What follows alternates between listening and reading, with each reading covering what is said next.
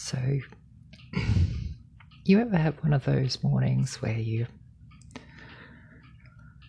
go to take your ADHD meds and you look at the bottle and it's moved slightly, and the glass of water is half full, not completely full, and you're like, did I take my meds and forget?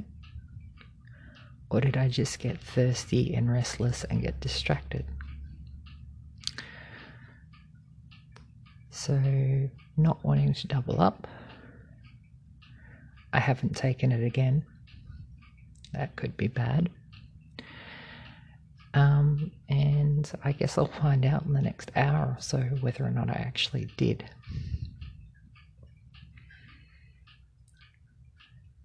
It's kind of one of the ultimate ironies of ADHD is that we have trouble taking our meds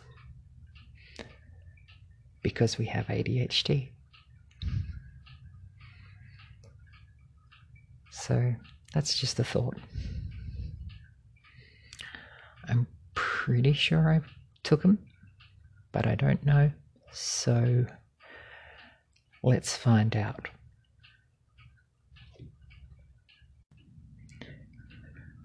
I always love mentioning on Twitter that I'm not sure if I took my meds because I can almost guarantee that there will be multiple tweets, multiple replies saying, oh, you should use a pill organizer.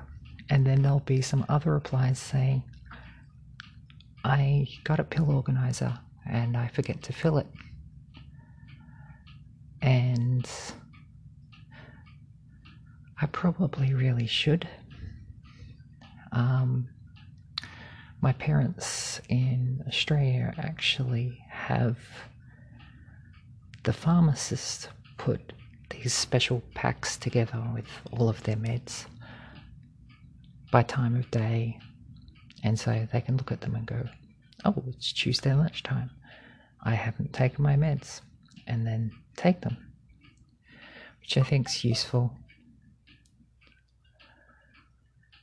But there's also that feeling that you should know and you should be able to know that you have. And that's one of the insidious things I think about ADHD is you have to start to accept that you need these helpers, you need hacks and tricks and ways to keep track of the things that you can't really trust your brain to do.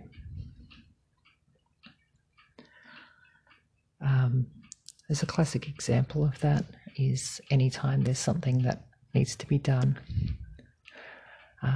My wife would say, oh, can you take the rubbish out? The bin's full. And I said, I'll do it in a bit. And she's like, no, you won't. And I'm like, no, I won't. Because I've accepted that if I don't actively do the thing in the moment, I will get distracted and I won't do the thing. I can make notes, like I make post-it notes sometimes. They help, and sometimes I tune out the post-it note. One point I had, I think, close to 20 post-its that hadn't been done stuck to my monitor last year, and it just became a bit of a running joke to myself that I was not seeing my reminders. Because even if you set alarms, and I do set alarms, you can tune them out. Our brains are excellent, I guess, at focusing on things we probably don't need to focus on at the expense of seeing the things that we do.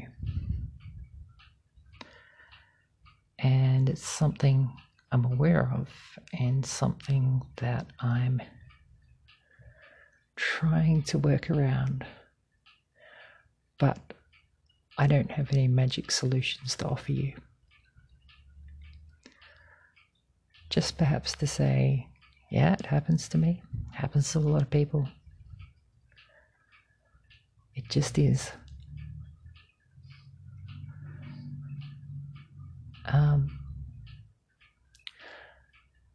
I think accepting it at least can start to remove that shame and the self-talk.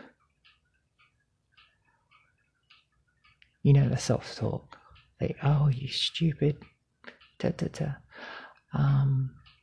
We all have the things we call ourselves when our brains let us down. But it's not a personal failing. And I think that the biggest thing that I've maybe taken or started to take since diagnosis was that there's this thing. It means I forget stuff. It means I can walk from one room to the other and completely lose track of what I'm doing. It means I can go to start a compile on my software I'm working on. And if that takes too long, I'll end up on Twitter or news sites or something. And that can be really frustrating.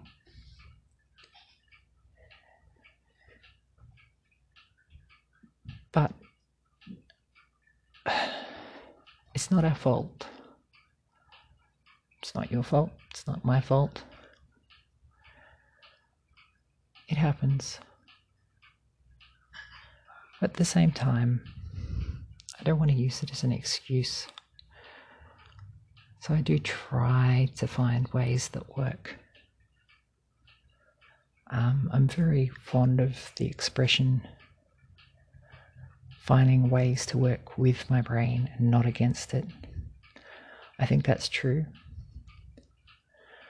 I think maybe the more we understand how our minds work, the more we can find ways of kind of surfing those waves and actually doing some of the things we actually want to do.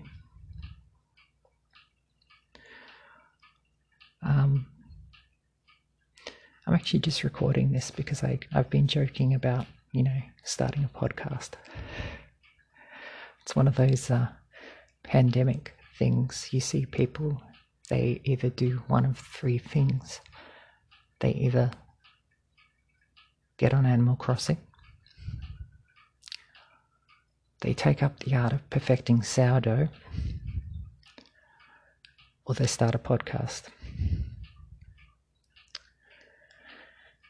And for me,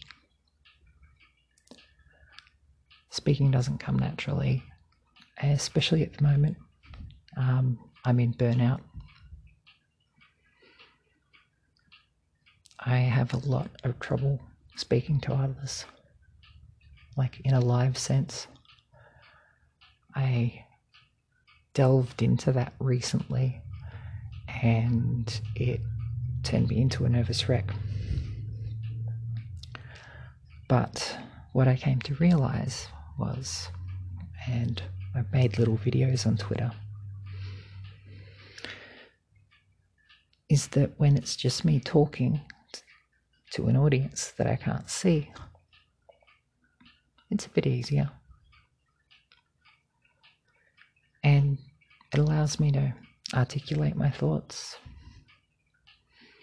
get them out, and maybe, just maybe, some people find some benefit to that.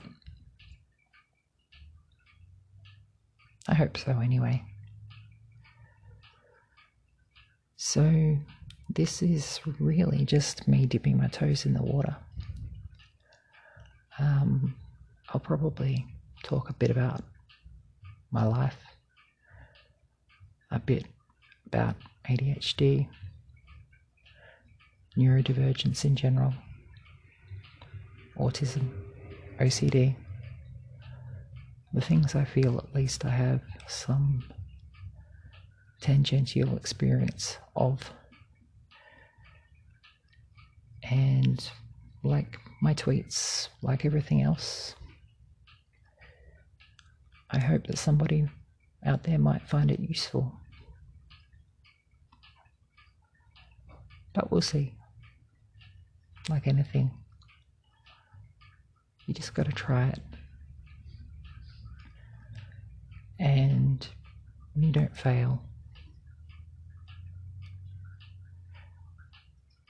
because, and my lecturer said this to me in university, I went into the office bawling my eyes out because I felt like I couldn't continue. I was actually another burnout, and I had to drop out of a industry-based learning thing, and I had to quit what was kind of like a junior developer role that I was in for that. And I said, I've failed. And she said to me, you haven't failed, you've learnt something. And that's how I try to frame everything I do. And it doesn't always work. Being rejection sensitive, you take the fails hard, you take criticism harder. So I'm kind of opening myself up a little bit by doing this. But at the same time, I need to find ways of interacting with the world that are going to work for me. And so this is one of those. Anyway, that's probably about all the ramble I've got in me. So I'll see how this goes, and hopefully there'll be another one soon. Take care. Squish out.